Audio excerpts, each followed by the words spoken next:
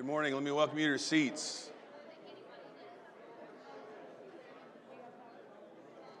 Tough to get you back on Food Truck Sunday out there.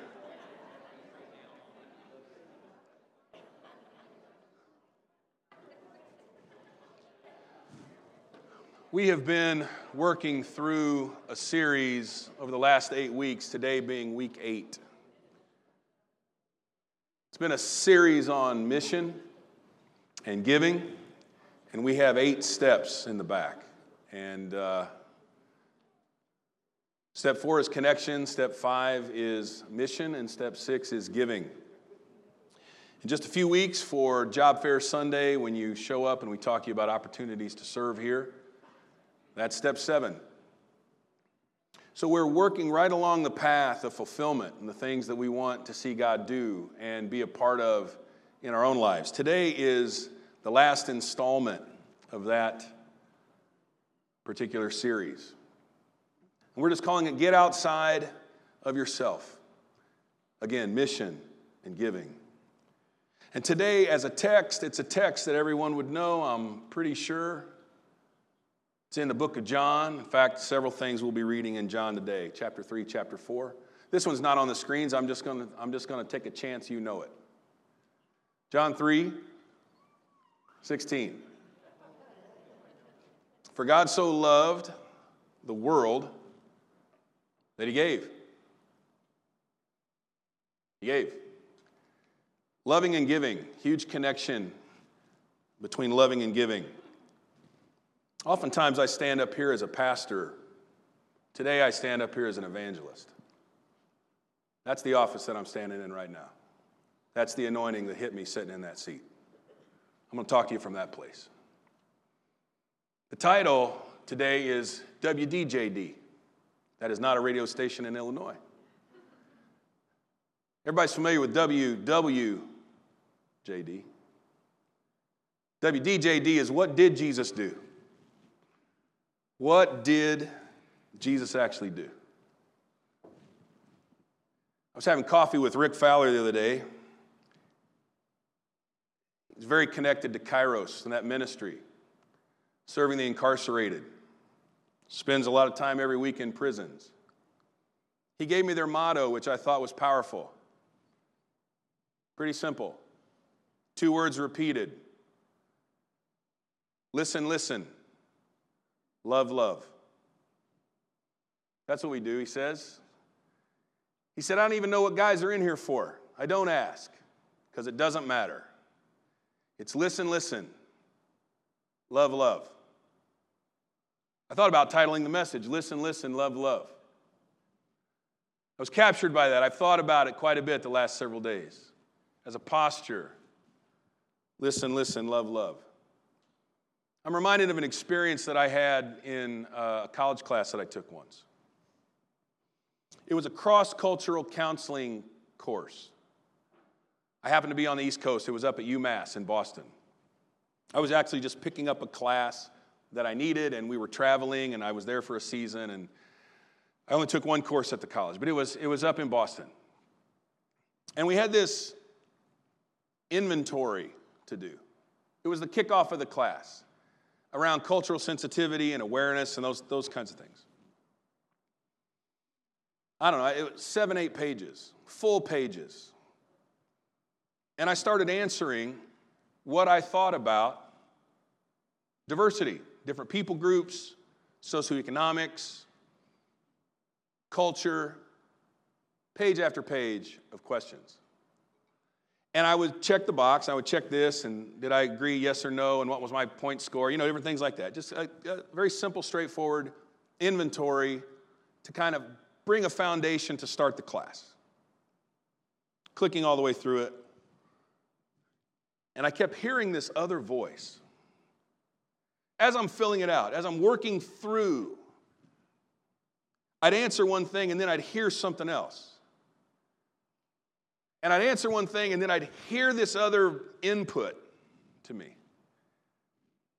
And after about half a page, 3/4 of the first page, I paused and I'm like, what is going on here? Like, what? I paused and I took account of what's happening for me right now. I realized that I was checking the boxes as a Southern Illinois country boy. That was the identity from which I was answering those questions. Just a good old boy from the country.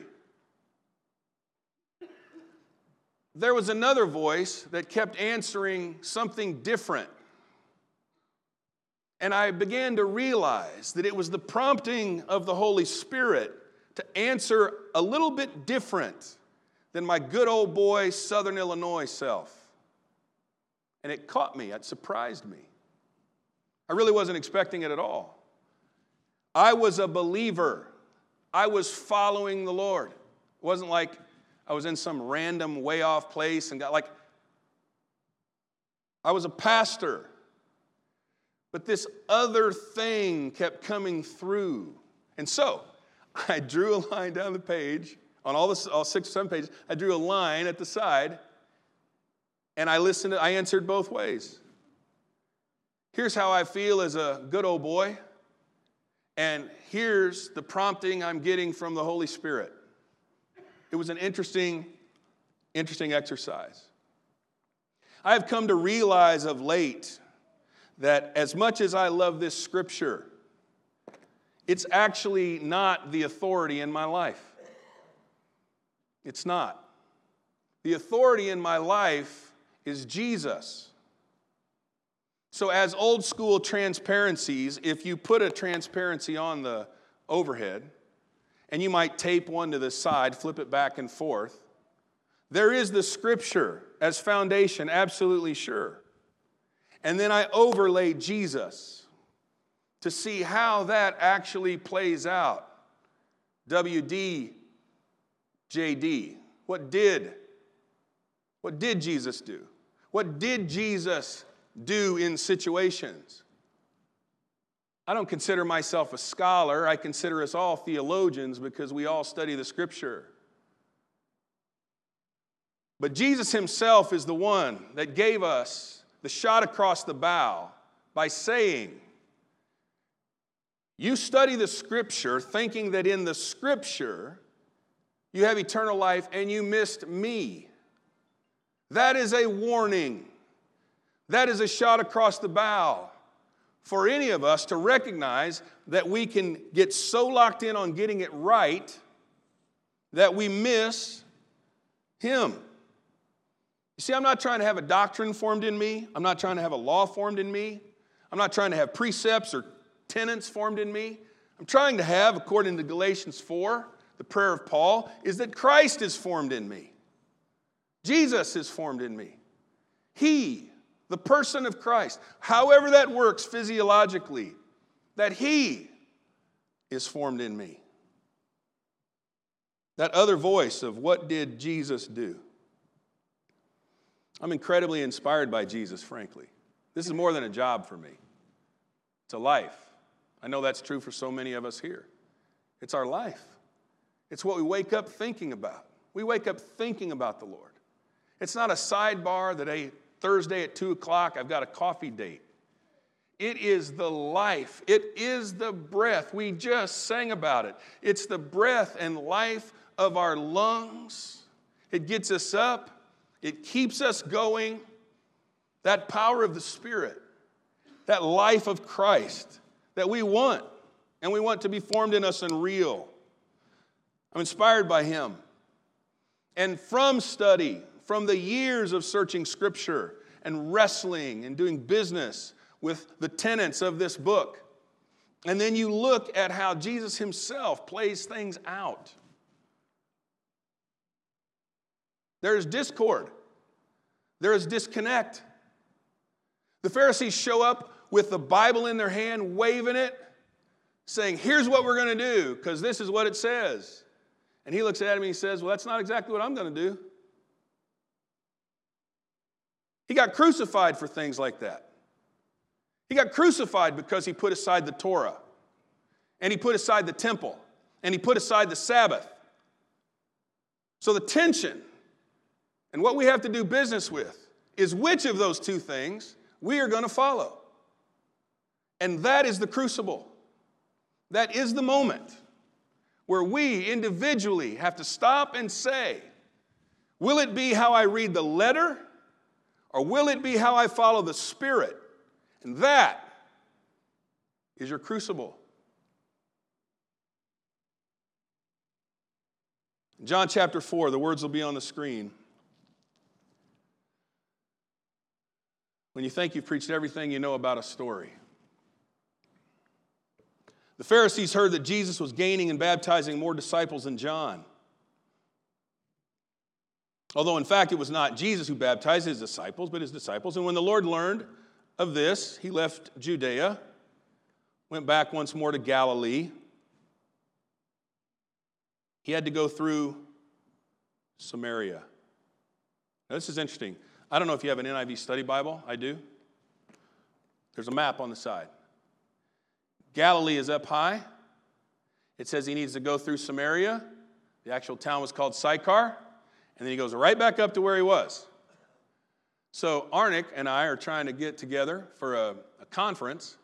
And his family's taking vacation, and I'm going to be in Birmingham. And I said, buddy, he says, I don't think I can make it. I said, Birmingham's right on the way to where you're going on vacation. Like it's right on the way. And all of a sudden we had possibilities, right? It's not, we're going to Denver, and Birmingham's right on the way. Which is almost what this is.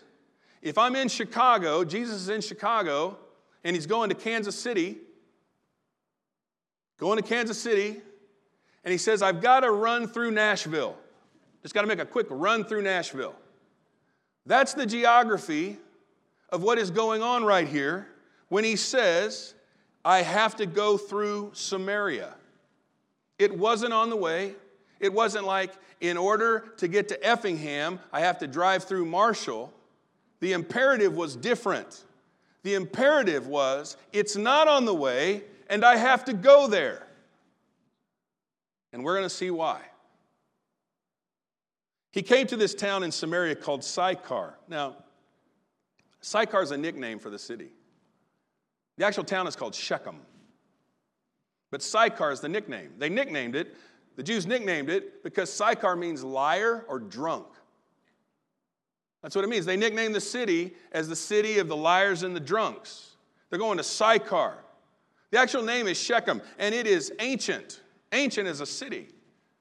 But tagged with this moniker of that's the place where the Samaritans live, who are the liars and the drunks. So he comes near a town in Samaria called Sychar, near the plot of ground Jacob had given to his son Joseph. Jacob's well was there. Jesus, tired as he was from the journey, he sat down by the well, and it's about the 6th hour of the day. So it's noon. 6th hour means noon. When a Samaritan woman came to draw water, Jesus says to her, will you give me a drink? Now his disciples had already gone to town, it says it right here, already gone to town to buy food. So he's on the outskirts of town, near the well, city of Sychar. He's sitting there. A woman comes up. He asks her for a drink of water. For us, that's not that big of a deal. That's not such a big deal. I mean, even if we walk in and someone's standing outside of Casey's and says, hey, man, can you loan me $1 for a drink? Would you buy me a soda? Can I have a water? Like, it's, it doesn't happen every day to us, but it's not that big a deal. This is a big deal. Verse 9, the Samaritan woman said to him, you're a Jew. I'm a Samaritan woman. She totally calls it out. How can you ask me for a drink? Is it up there? Yeah. How can you ask me for a drink? She gives us the first hint of the tension that we're about to walk into. The tension that it appears Jesus set up. I have to go through Sychar. I have to go through liar drunk place. He had to go there, and he's waiting, and he engages this woman. She never would have spoken to him. And then she calls it out. She says, what are you doing as a Jew asking drink of me, a Samaritan? And it goes on to say, parenthetic note, Jews do not associate with Samaritans. If you're looking at this on your Bible, you're going to see one of those little doodaddy talking bubble things. You can touch that. And depending on your translations, it's going to say, they did not use Samaritan utensils. Right? Now, you might get ticked off at me if you have a water bottle and I just come over and drink out of it, but I doubt you're going to run around going, unclean, unclean, unclean, like, Like, hey, you're like a jerk, get your own water bottle. They weren't allowed to use the utensils of a Samaritan to even drink water. They couldn't do that, much less talk to a Samaritan, much less a woman Samaritan. The deck is getting stacked here. Jesus says this. Listen to what he says. If you knew the gift of God and who it is that asks you for a drink, you'd have asked him. He would have given you living water. Now, I'm not sure. I can't prove this. I don't know if anybody can prove it. But it appears to me that this is the first time Jesus told anyone about the promise of living water. Does anybody else know the situation that this woman is in? Does anybody else read this story before? It is the first time, I think, that he gives the promise of the indwelling Spirit to someone, and it's this person. That is scandalous. That's not okay. In that culture, not okay. He's breaking rule after rule. Sir, the woman said, you've nothing to draw with. The well is deep. Where can you get this living water? She's kind of coming back at him a little bit, right? Are you greater than our father Jacob, who gave us the well, drank from it himself, as did also his sons and flocks and herds? Interesting that she draws herself into the lineage of David and rejected. Jesus answers, everyone who drinks this water will be thirsty again. Whoever drinks the water I give him will never thirst. And indeed, the water I give him will become in him a spring of water welling up to eternal life. The woman finally says, Sir, give me this water so I won't get thirsty and have to keep coming here to draw water. Now, we know that she came by herself. We also know what time of day it was. It was noon. People don't draw water at noon. Anybody know why? It's hot. And you need water for the morning. Like it was the custom and the culture for them to come early and draw water. But because, and we're going to read on, if you've already read, you know where we're going. We're going to find out that the shame that this woman, who identifies herself as a daughter of Jacob, feels is so incredible that she'd rather show up at lunch. I've often said she'd rather deal with the heat of the day than the heat of their stares.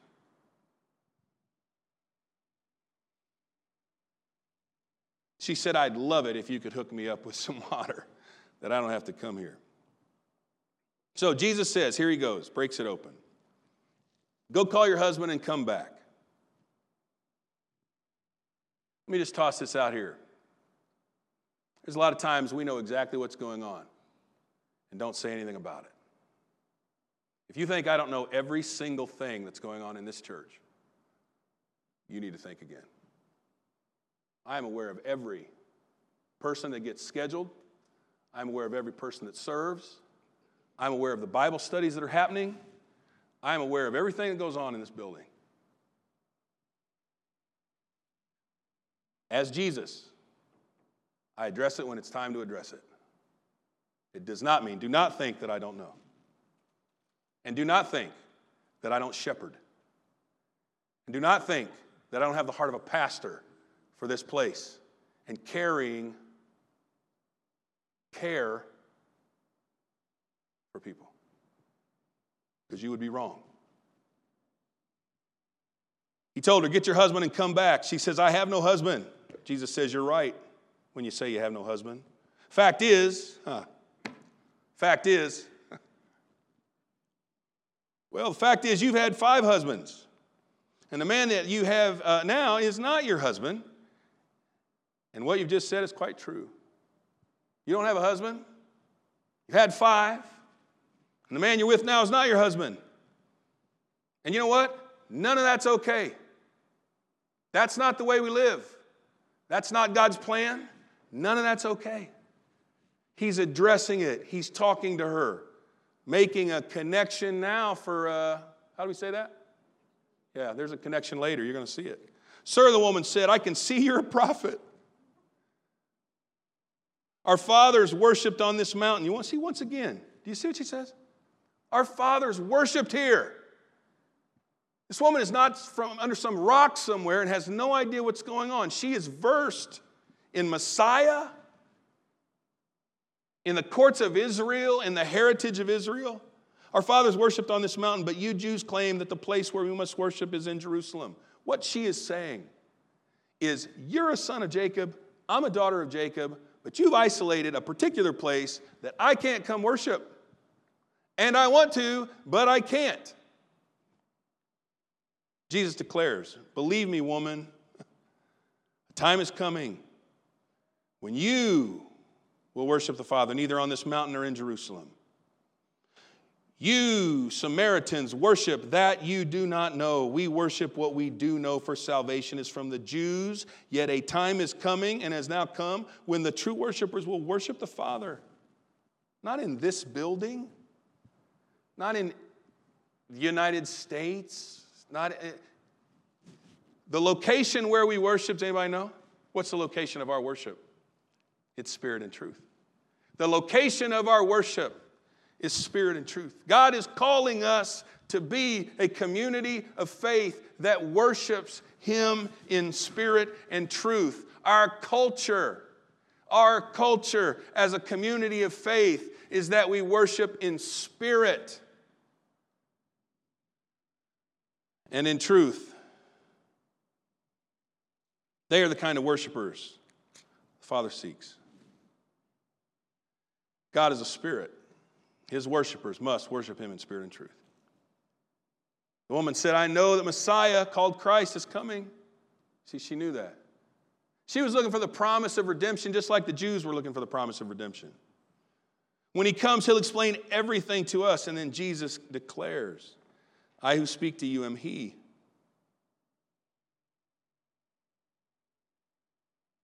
He knew. She knew. And it appears that she converted to Him. And frankly, whoever edited the Bible, should I make it there to speak to the editor? I have a couple of questions.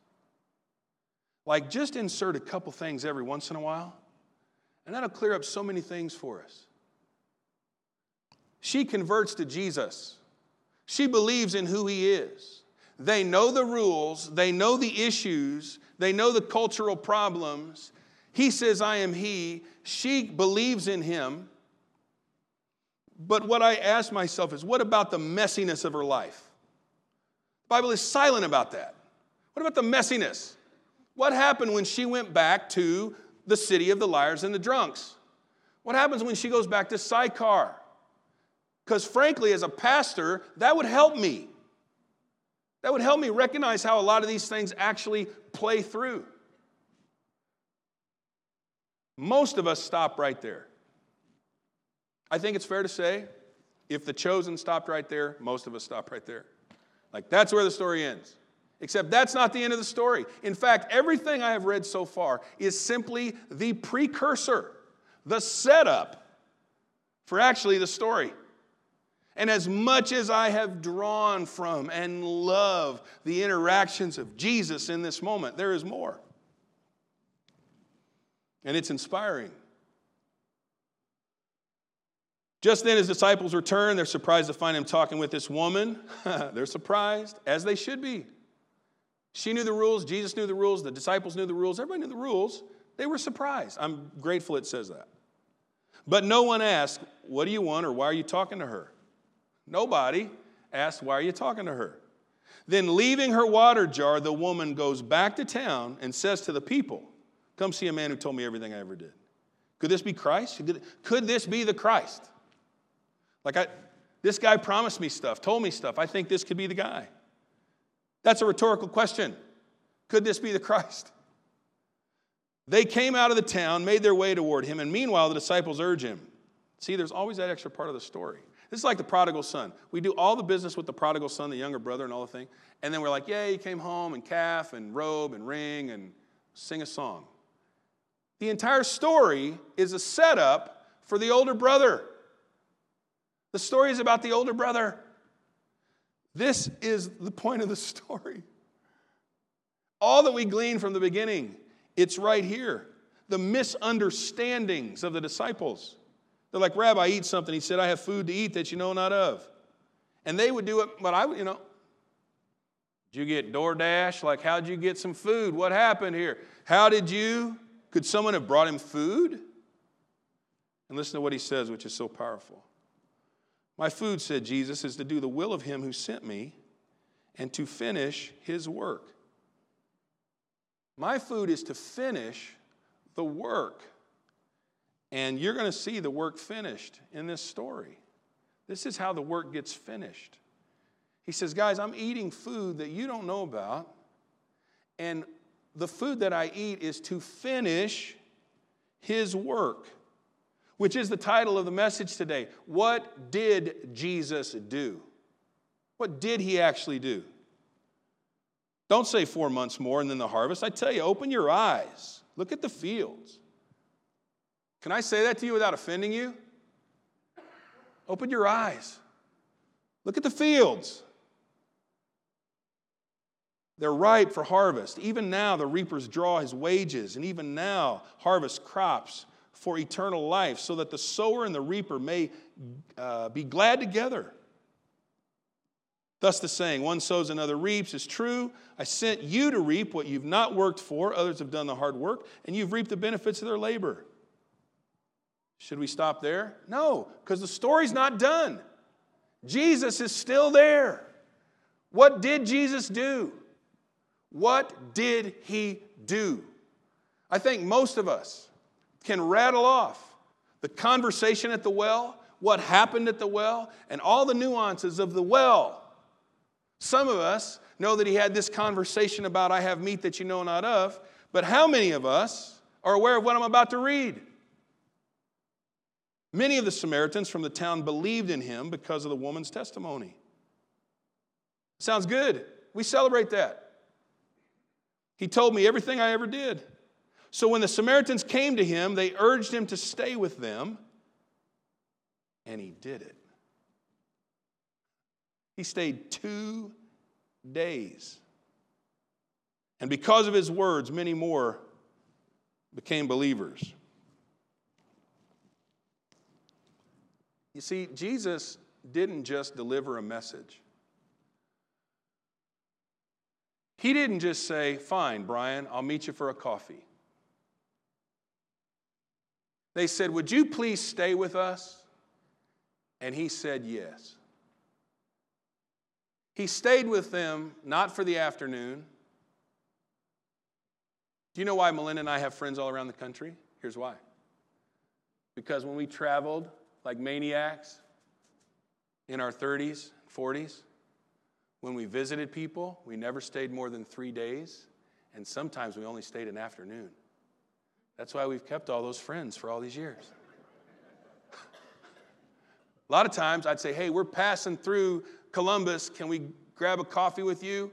And we'd like roll in, almost keep the car running. I met people for a soda. We'll have 4 Cokes, and we sit and drink. I'm like, okay, guys, we got to roll. And we would meet them for that.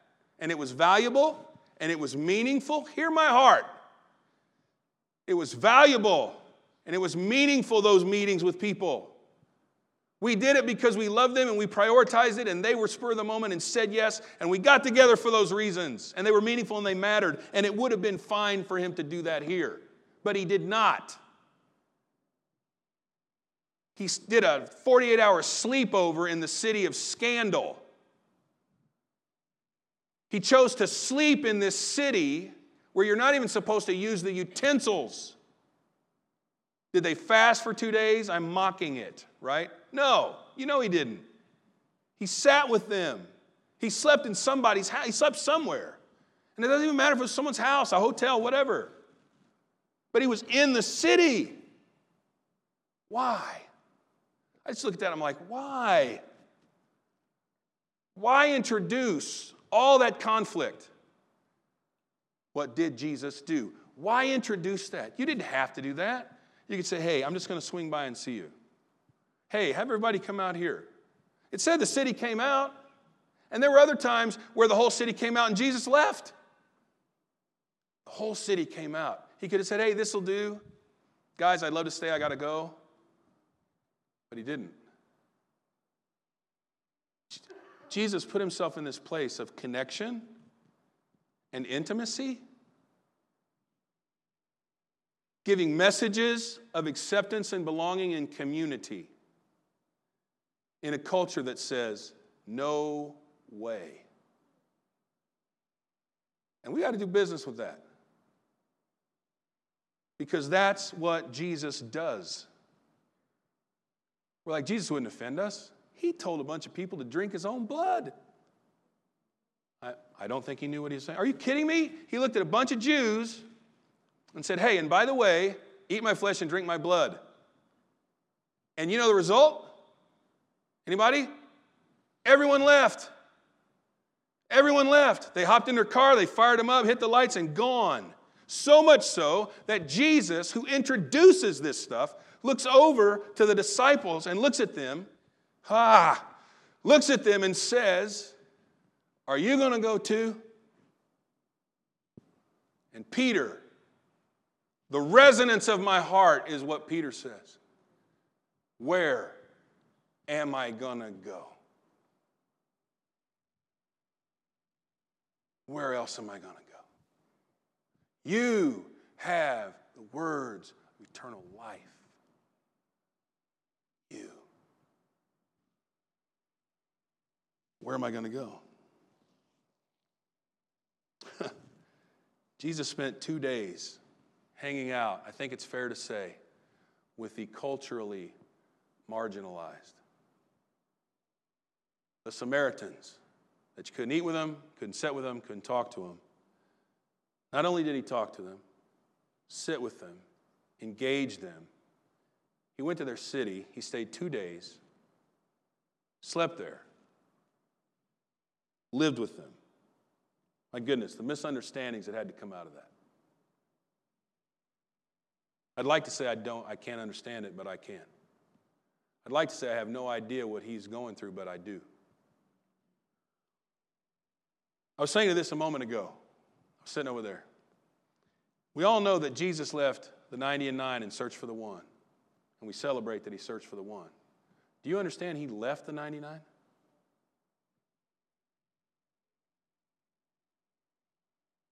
I'm not going to ask him to pull it up for you. I'll read it to you myself. Luke 15. Listen to the context of this. Listen to the context of left the 99. And let me put this out there for you. He left the 99 without a shepherd. Do you understand how important it is to go get the one?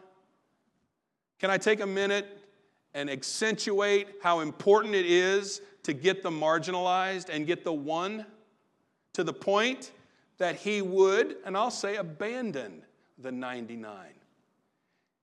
Listen to what it says. It says open country. Left them in open country. You know what open country means? Vulnerable. He didn't put them in pens, lock them all up, and then go after the lost sheep. He left them in open country, the scripture says.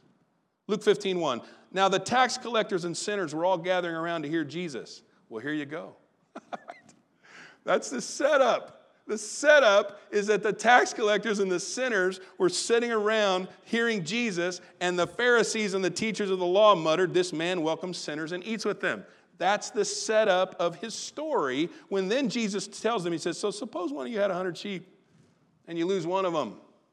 Doesn't he leave the 99 in the open country and go after the lost sheep until he finds it? Again, rhetorical question. What does this have to do with giving series? Well, it has to do with giving your time. It has to do with giving the gift of listening. What is it, Rick? Listen, listen, love, love. This has to do with giving the time to listen, listen. It has to do with giving love, love. It has to do with giving presence, presence. If Jesus didn't do this stuff, it'd be harder for us than it is. Maybe it'd be easier. We look at him like, that ain't Jesus. He said, it was Jesus. And what I said that might have been very provocative and even offensive to you earlier, where I'm like, this is not my authority. I know the scripture, but this is not it. There is a template of what Jesus does. That's it. And my intention is, I understand, as he did, drink my blood, he can offend you. I understand that's an offensive statement to some. I get it. I'm telling you where I am. I've been in the same spot for 8 years, the same place. Nothing in this, oh boy, has changed. That is the template. What did Jesus do? And I find it full of tension, and I find it challenging. But I'm drawn to who he is, as this woman was drawn to who he is. And it is an expression of my story because of the life change that connection made. You see, this little boy I knew the scripture when I made a conversion. Many people in here, you didn't know that there was an Old and a New Testament when you made your conversion. People were witnessing to me about the Bible, and I was recognizing that they were misquoting scriptures. I knew the scripture. It was Jesus that changed my life. That is what I believe in. That is the gift that we give people, a connection now for a connection later. To be the ones that show up in that moment of need, and I'm here for you. Do I take a hit for being there? Yes, we do. Yes, we do. To me, that's the mission. That's what we're going to do. We're going to eat with and love with and choose to step into those spaces. What did Jesus do? For me, I understand the challenge. I really think I do. Because I've been the target of the retribution from it. I've been the target of the frustration of it. I get it. I understand how it's hard. I understand how it's a wrestle. But I'm telling you, imploring you and encouraging you to recognize that this is the crucible of the gospel. The crucible of the gospel.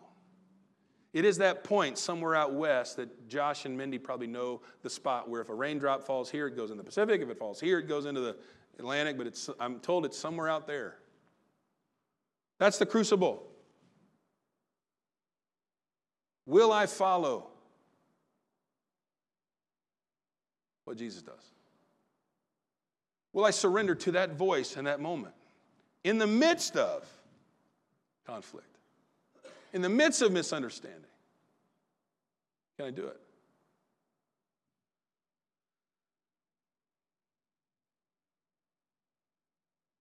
I have two heroes in the scripture.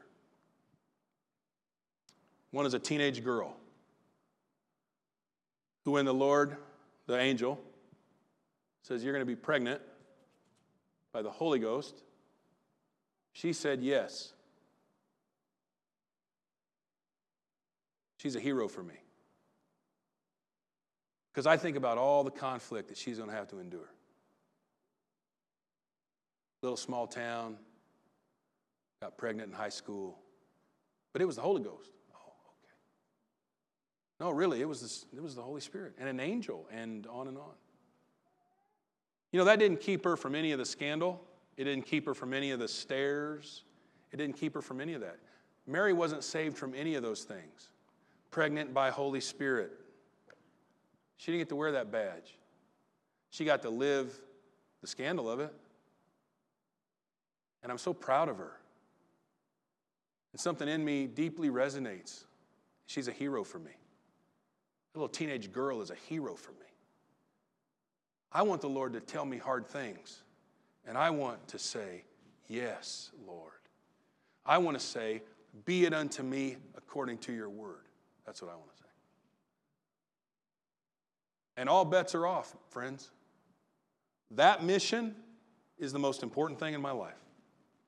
That mission, the mission I'm talking to you about right now, is the driver in my life. My second, I only have two. Ananias. Ananias, not Ananias and Sapphira, who didn't give what they said and fell dead. But Ananias, who was called to come see Paul. Kelsey's still here? Okay, come on. Kelsey gets double time for closing this sermon. Double time and a half. Just have a seat. I'll be done in a second.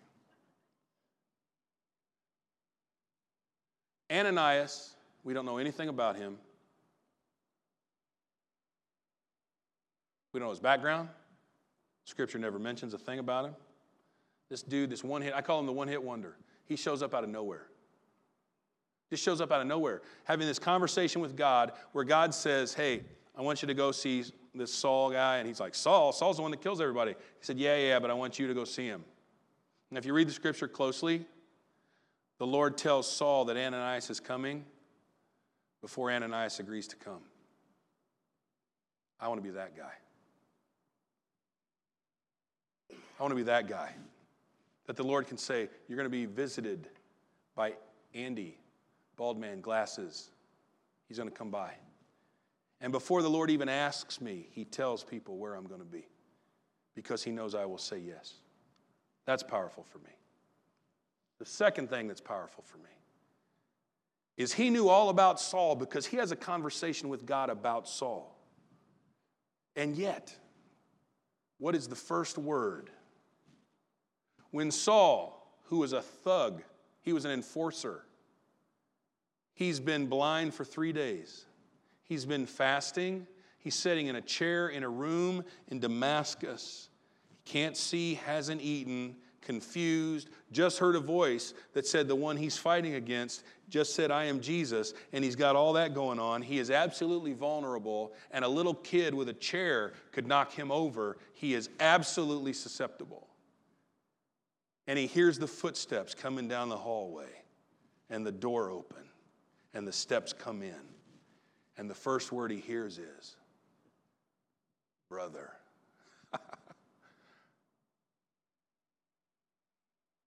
That's the guy I'm going to be. It's the guy I am. That's the guy I am. Brother. And you know what? You never hear from Ananias again. And frankly, that's fine too. But I want to be, whatever it takes, to be the person prepared for those moments. And I ask you, who's the greatest evangelist in the New Testament? Easily Saul became Paul. Or is it the guy that won? Saul. Paul. And that's just a statement.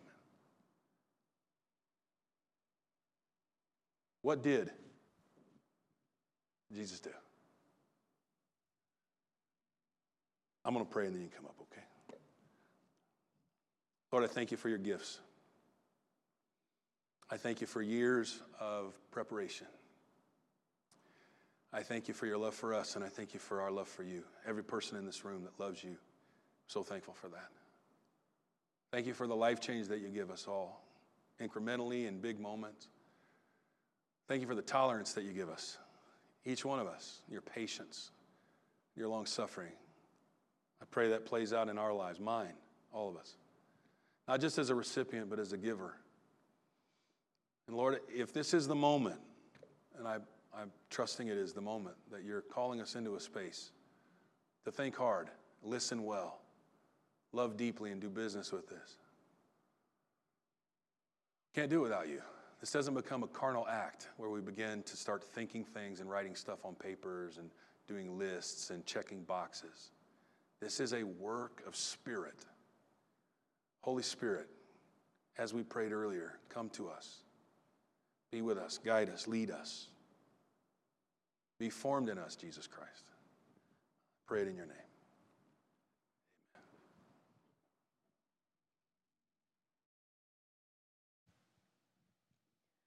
So the charge for the last 8 weeks has been to get outside of yourself and to give. And I think today, the message that I'm receiving, this honesty, that's not always easy. It's often not easy. And we've talked about, sometimes it is easy to just invite people into the things that you're already doing. That you're in spaces that Andy's not in. You're in spaces that I'm not in. I'm never going to meet the people that you work with. You're not going to meet the people that I work with. And so maybe it is easy for me to just walk alongside the people who are already there. But sometimes there's tension. And this whole message, I'm thinking of a friend of mine who it doesn't really make a lot of sense that we became friends a couple of years ago. I don't know if you've ever had a friend who it felt like you were always giving and giving and giving, and that person needed you. I think initially in this relationship, I became friends with this person because I saw that they needed me, not necessarily because we had all the same interests or because it was so life-giving to me to hang out with this person. But when she'd call, I'd answer the phone. I'd say yes, like Mary did. But who's to say? I wonder if for Mary, it was a lot like me. When that phone rings and that person is on the other line, it takes a second. Big, deep breath to work yourself up for this conversation. What are they going to be whining about now? What do they need from me today? And sometimes I'm grateful. I think this is the first relationship I've seen this play out, but I'm grateful that this friend sought me out because it wasn't always me seeking her out to give. Sometimes she called me and say, "Can I come do laundry at your house? Can we get a coffee? I really need to talk." And usually for me it was, I've got a busy work schedule. Like, we're in very different places in life. I have a husband, I've got stuff to do, but I would say yes. And I'd choose to spend time with this person. And I think that was the Holy Spirit. It wasn't me. That was the Holy Spirit. And now that relationship is one of the most precious, life-giving relationships I have. This is one of my dearest friends, the way I have seen Jesus transform her. And I know that it wasn't me. I know that I didn't say any magic words. I think I just did life with her. And the transformation that has come has been all Jesus. Just because I said yes, even on the days I didn't really want to. I just want to be honest with you that it's not always perfect and easy, but it is so worth it. And it might take longer than 2 years for you to see that relationship where you give and give and give turn into something precious for you. But Jesus can redeem people, and he can use you. And so I just want to ask you to get outside of yourself, even on the days that it's hard, even if you have to take a deep breath before you answer the phone. And I promise you that Jesus is not only going to change that person's life, but more than that, he's probably going to change your heart and work on your heart the way that he's worked on mine. So I will just pray for us now. God, thank you for this family. Thank you for this body. Thank you for the last 8 weeks of showing us what it looks like to serve you, and more importantly today, what it might feel like to serve you and to serve others, to get outside of ourselves. Jesus, I thank you that we can come to you in all honesty and all vulnerability and tell you, sometimes this is hard and sometimes I don't want to do it, but God, would you soften our hearts towards people? Would you help us to see people the way that you do? God, would you make us tenderhearted? Would you give us open eyes and open ears that when we see a need, that we hear your voice, Jesus? I praise you for your love, Lord. Help me to love others. Help us all to love others the way that you do, God. We just want to live lives that are glorifying to you. And I pray this in your precious name. Amen. Have a great week. Hope to see you Wednesday night.